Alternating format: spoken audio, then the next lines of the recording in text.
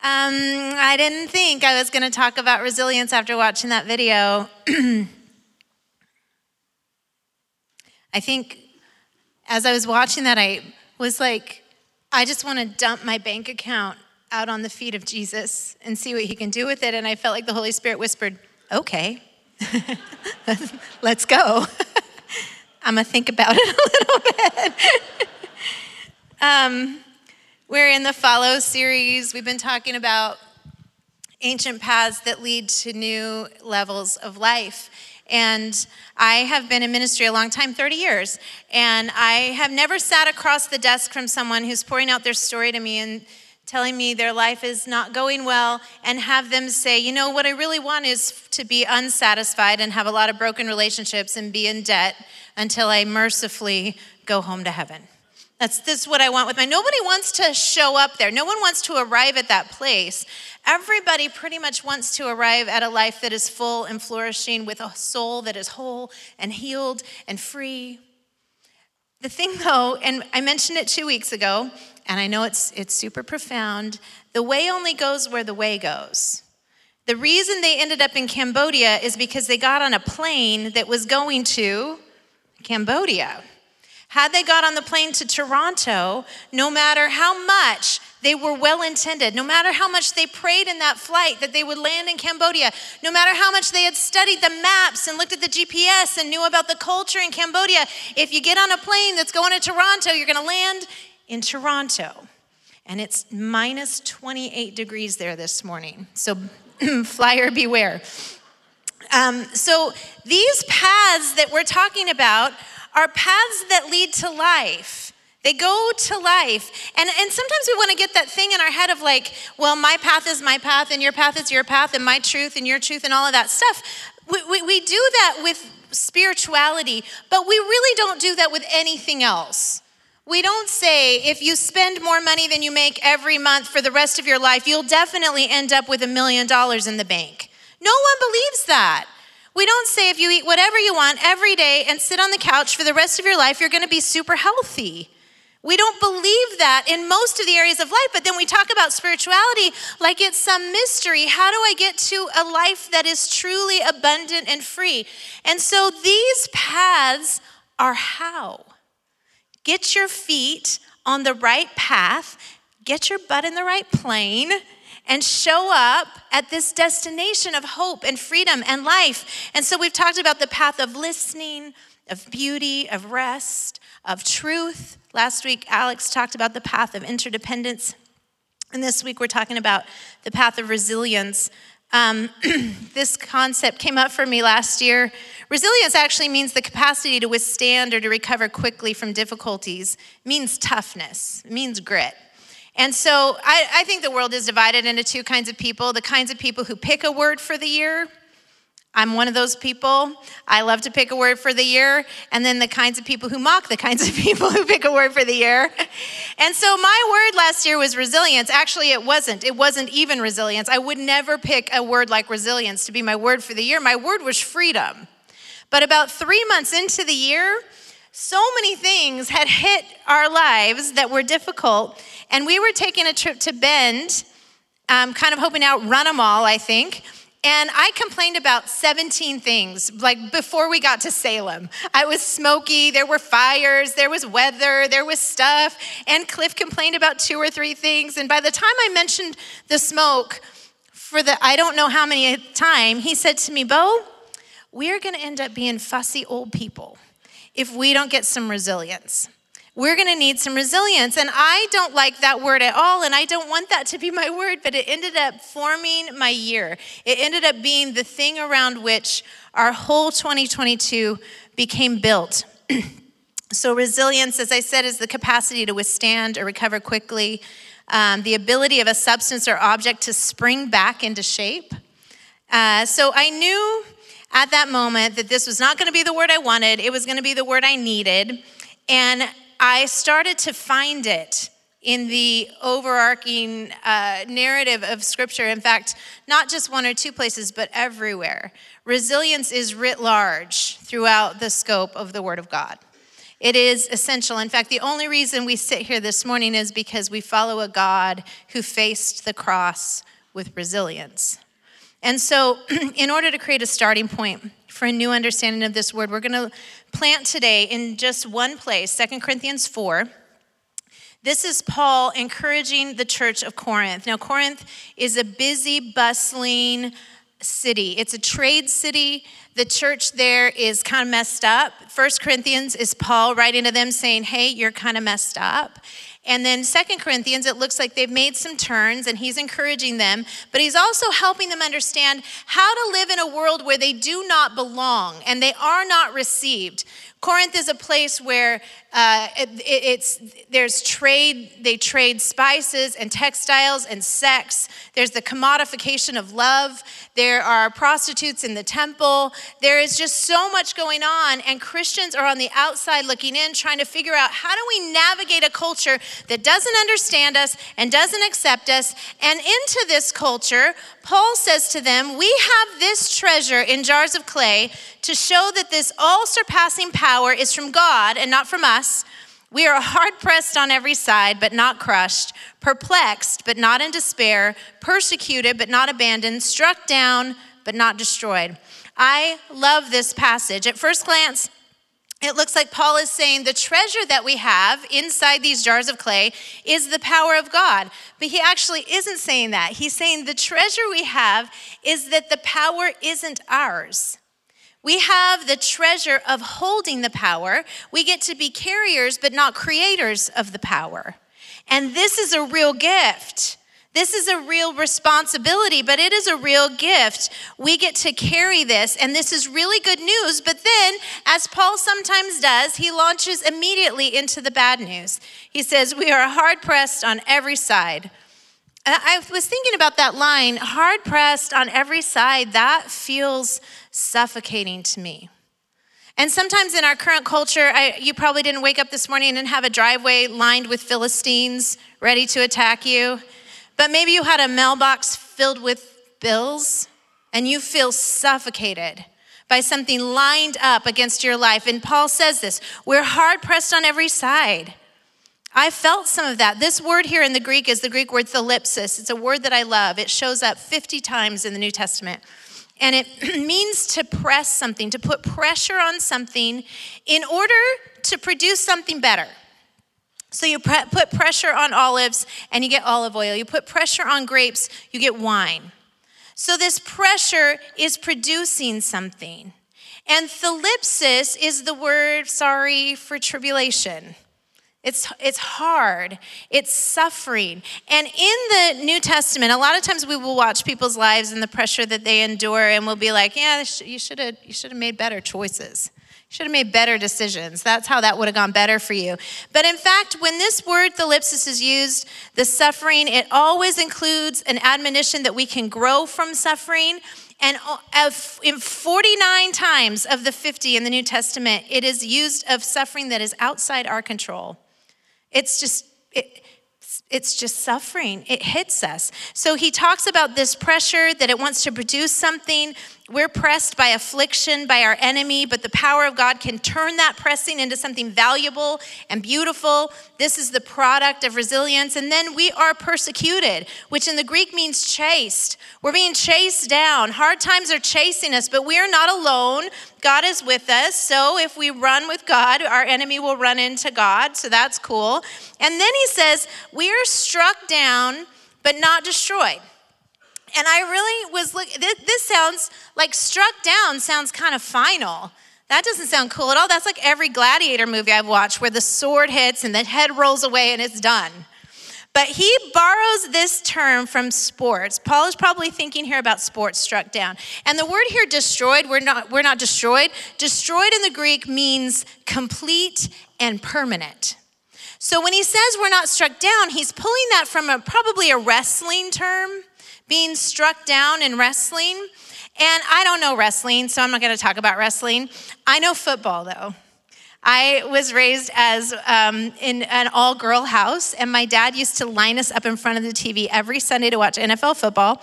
I think maybe because he was lonely, watching by himself, and because he didn't want us asking boys stupid questions later on. And it worked for me. Recently, a good friend of mine said, "Look at your life. You're doing what you always dreamed of." And I was like, no. This is not what I dreamed of. I wanted to be a quarterback. I wanted specifically to be the quarterback of the Dallas Cowboys. In my day, it was Roger Staubach, and I was a seventh grader who could name every player and their position and their stats on the Dallas Cowboys. And if you're wondering if that makes you cool with seventh grade boys, my answer is, who needs a boyfriend in middle school? No one. I mean, it wasn't cool. I was a weird little kid, and I knew all that stuff, and I knew what it was to be a quarterback. And one thing that always frustrates me, and frustrates me today still, is when a quarterback gets sacked, because they are not just getting hit, it's not just painful, they also have lost the ground. It could cost them even the game. And so, as fate would have it, next week is the Super Bowl. Maybe some of you have read about it. I was just glad I'm not speaking on the Super Bowl, actually.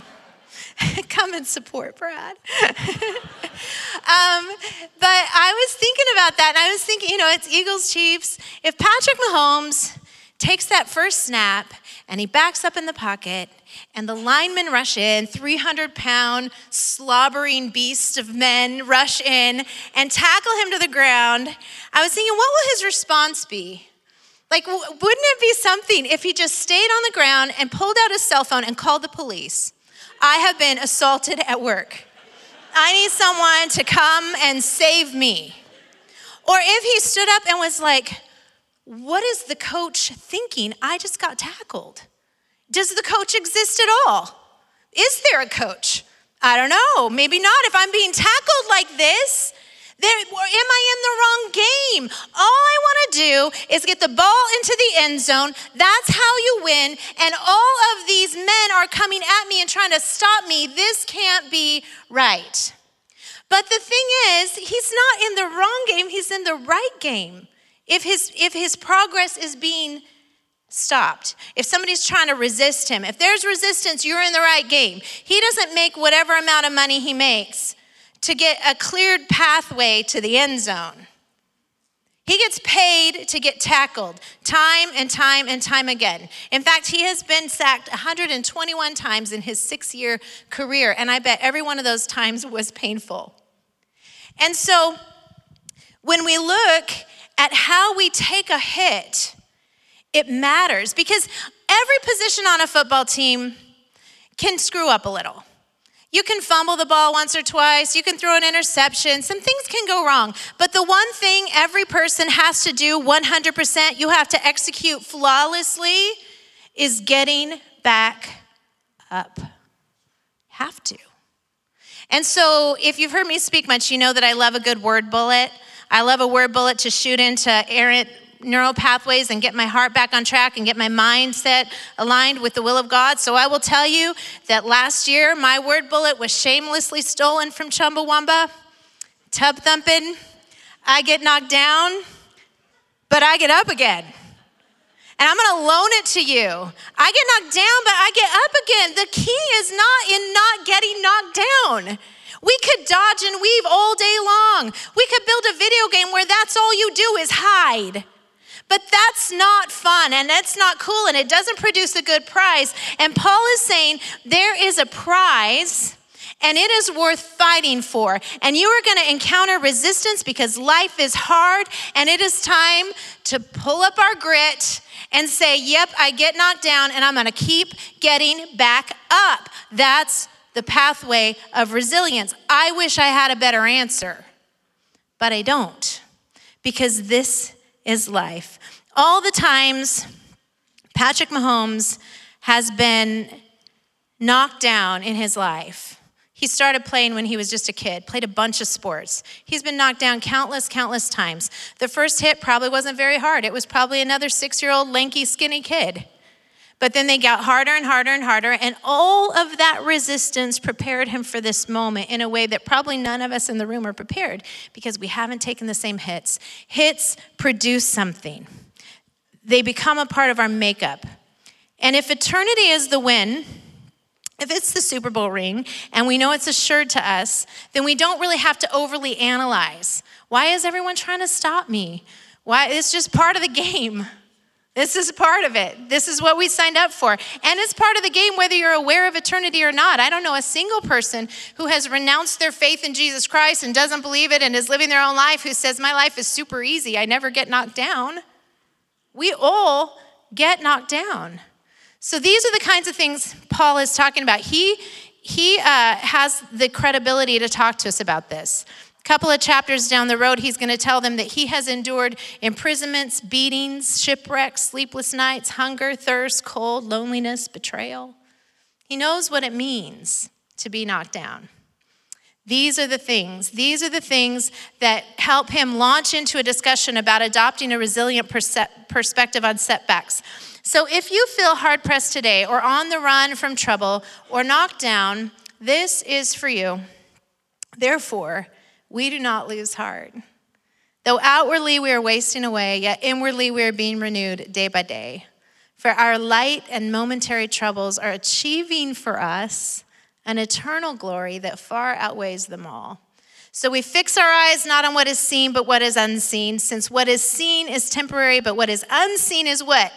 Eternal. We have an eternal perspective, and we know this is something big. Paul says we don't lose heart. This is a decision. This is an act of the will to say, I'm going to get knocked down, but I am not going to lose heart. I am going to choose to keep my heart in the game. I'm going to choose to access whatever grit I have in myself. I'm going to choose to get back up again. And then he says, outwardly, yeah, we're wasting away. It's bad news. We acknowledge the truth that life here is not easy and it is not sturdy. Relationships and hearts break. People betray us. Things go wrong. Jobs go away. Economies crash. All kinds of things happen. Paul acknowledges it, and he is not asking us to deny the truth of that or to suppress our emotions about it. We get knocked down and it hurts. We get knocked down and we feel it. It's okay to feel it. I'm not suggesting that. It's not like when our kids are little and they fall down and what's the first thing we say? Jump up, jump up. You're not hurt. You don't hurt. Actually, I have a niece, when she was 2, she hit her head on the brick mantle of their house, and my sister and brother-in-law were watching her, wondering what's gonna happen right now. You know, you're waiting for the burst of screaming or the gushing blood or the something, and they watch her, and she's got this stunned look on her face, and then she just punches her sister. She's like, it's just sometimes you just gotta, like, that really hurt, and I'm gonna just kind of vent right now on somebody else, and then the sister gets knocked down, and so this is the cycle of life. But we have a hard world. I love that the Israelites are so thorough in expressing their sorrow. I think we could learn a lot from it. They tear their clothes. They put ashes on their face. They shave their heads. This is not business as usual when they lose someone they love. They demonstrated. In fact, it's so important to them, they hire people to help them carry the weight of the grief. It's such a big deal in their culture. We've got to express our grief. It's good to express it. Once you hit the AstroTurf and you're laying there and you're like, shoot, I got knocked down again, it's okay to feel it. It's just not okay to stay there. We got to get back up because the world is waiting for the hope of glory, and the hope of glory is inside of you. You can be honest about the hard stuff, but still have grit.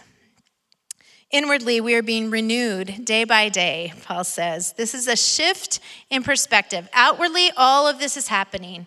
I'm dealing with the job. I'm worried about the kids. I have this marriage thing. I have all these things all out here looming at me. But inwardly, something is happening. I'm being renewed, not just for eternity, but now. And not just today, but day by day by day by day. There's something that God is at work. This is producing something in me. This is building something in me. We are becoming like Jesus. In our thoughts, our feelings, our decisions begin to become oriented around the person and purpose of Jesus Christ, especially if we turn to him in hard times. And I'm not pretending this is your only option. You can turn to anything when you get knocked down. You can turn to any escape. You can turn to bitterness. You can be frustrated. You can be the world's victim. You can turn to anything. It just doesn't produce inside of you anything but bitterness and frustration and victimhood. And so he says, know what's going on inside you. Inside of you is where the same Spirit that raised Christ from the dead lives. If that same Spirit dwells in you, do you think he might be a part of your resurrection after you get knocked down? This is present tense. It's happening right now, but it's not all happening right now. It's happening day by day, and it's happening in eternity. He says, our light and momentary afflictions are achieving for us an eternal glory. I think this is a little glib, frankly, what he says. Here's your light and momentary afflictions. Psh, don't worry about them. No, he knows how heavy these afflictions are. But he says, these are achieving for us an eternal glory that far outweighs them. It's hard to focus on an unseen glory when we live in the middle of so much abundance. It's hard to be eternity focused in America, I think. But when I watch the video, I think, yeah, eternity is their hope. It's their hope. Most of the beautiful songs about heaven that we sing that are old were written by slaves because their focus was on eternity. Have you ever noticed old hymns? Verse 1, 2, 3, verse 4 is always heaven. It's always when we've been there 10,000 years. Because there's this focus on what's coming, what's eternal. I think that it's hard for us here in America because we've worked really hard to build a pretty glorious land. And that's not wrong, but it can obscure the beauty of eternity by making this life seem like the main event. People to whom Paul was writing already expected future blessing to outweigh present trouble. They're like, it better be better than living in Corinth in the middle of this madness. And so we have to work on our mindset so that we're also convinced there's something better coming than even this. There's something better coming. Gentile philosophers of the day recognized that what was eternal mattered more than anything temporary. In fact, they believed that the world of ideas and philosophy was more weighty than the physical world. So they believed that our bodies, our big heavy bodies, are weighing down what's going to actually, when we die, our spirit will float off to heaven because our bodies are the heavy thing. But Paul is flipping that around and he's saying, no, inside of you, there is a weight being created. There is something beautiful. It's like the weight of gold. I picture like this big treasure chest that you have to haul into heaven because this is what was created in you on earth. There is something being created. This glory outweighs all of the hits coming at us, all of them. We can face hard times with anger or resentment or frustration or victim mentality, or we can face it as the doorway to something more weighty and glorious. Jesus told a parable of the houses that were built on the sand and on the rock. Actually, I tell you sometimes my grandmother was Mennonite, and she had a bunch of sisters, and they were lovely, and they were really good cooks. They cooked with carbs and fat. My grandmother actually made me sandwiches that were bread and butter and sugar. And she had a thing that she didn't like skinny women. She would say this line, maybe you've heard it, a good stiff wind could knock her over. My grandmother and my aunts, they liked people who could hold their space. You've got to be able to stand in a stiff wind and hold your space. And Jesus kind of addresses it in this parable. He says, there's a house on the rock that's built on the way of truth. And then there's a house built on the sand. And when the storm comes, one falls and one stands. And the bad news in that parable is the storm hits both houses. We sing it all the time. Rains came, winds blew. My house was built on you, but the rains came and the winds blew, and that isn't very fun, even when the house stands. But the house stands. So, resilience isn't just essential, it's beautiful. It produces something in us. So if pressing grapes creates the product of wine and pressing olives creates olive oil, what happens when we press people? What comes out of people? What's the product of resistance and resilience? One thing I think is strength. Resistance and standing in resilience produces strength. Like going to the gym, we put our stress on our muscles and then they get stronger. Life puts stress on our souls so that we'll grow stronger, so that the thing that used to knock us over can't knock us over anymore. Then our motto begins to change from I get knocked down, but I get up again to nice try, that's not gonna work to knock me down. And then resistance produces perspective. It gives us compassion and it rearranges our core values and it reestablishes our purpose. Being knocked down in the space of losing a husband when I was still pretty young and walking through a treacherous illness with him changed the way I see people who are losing their spouses. It changed me. It built inside of me a weight that I think is kind of glorious. It's good because I didn't care as much before. Getting knocked down produces perspective and understanding. If you're someone who gets knocked down by mistakes or sin time after time after time, when you're laying there on the ground saying, how did I get here? Great question. How did I get here?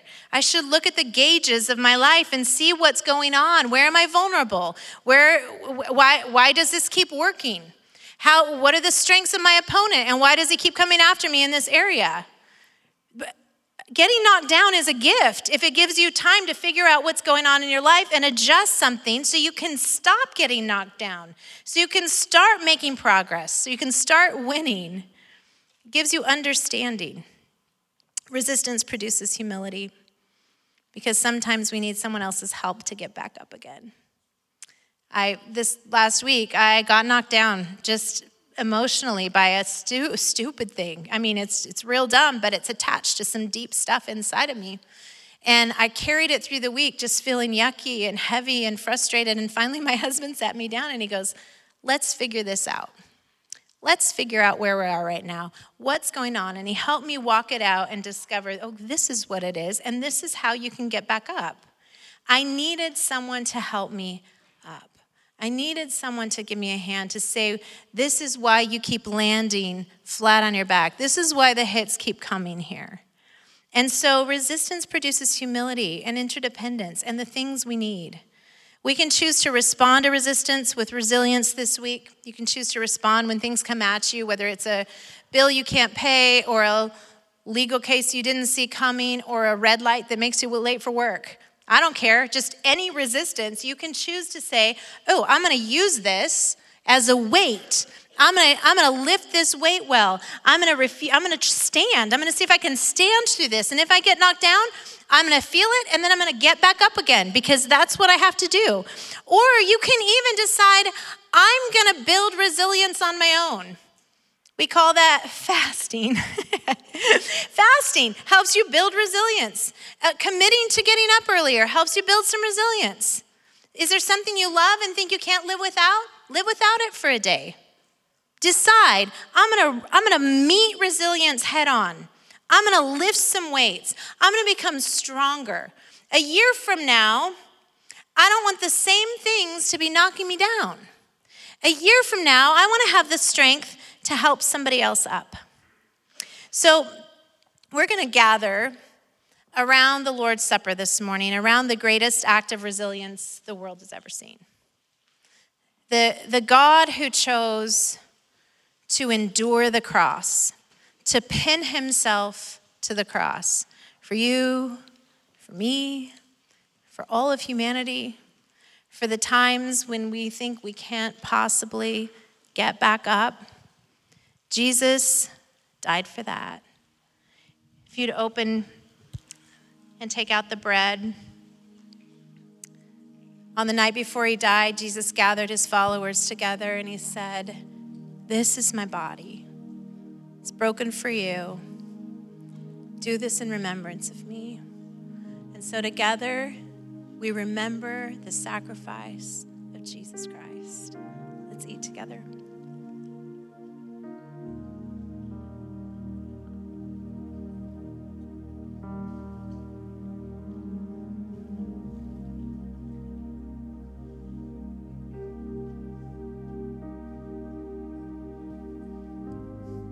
In the same way, Jesus blessed the cup. He said, "This is my blood, poured out for you, poured out for your failure and your heartache and your sorrow, poured out for every time you're the kid who gets sacked in the game, poured out for all of the struggles that will make you who you are. This is my blood." Together we remember the blood of the Lord Jesus Christ, and we drink together.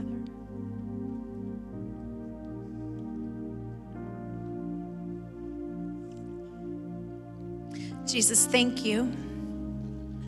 Thank you not just for the body and the blood sacrifice for our redemption, but thank you for modeling for us a life that goes first, a life that stands and stands again, a life that ultimately rises to newness of life. We love you. We thank you. God, I pray for every soul today that feels hard pressed on every side, that feels struck down, that can't get up. I ask, God, that you would come in your goodness and your compassion and your strength and your life and show them the way to get up again. We love and worship you. In your name we pray. Amen. Hey, will you stand with me for the benediction? If you'd like to receive this, you can put your hands out in front of you. May you be people who recognize the value of a good fight. May you let every setback grow you in strength to stand and give you grace for when you fall. And when you get knocked down, may you be the people who get back up again. Amen. Have a great day today. We love you. We'll see you next weekend.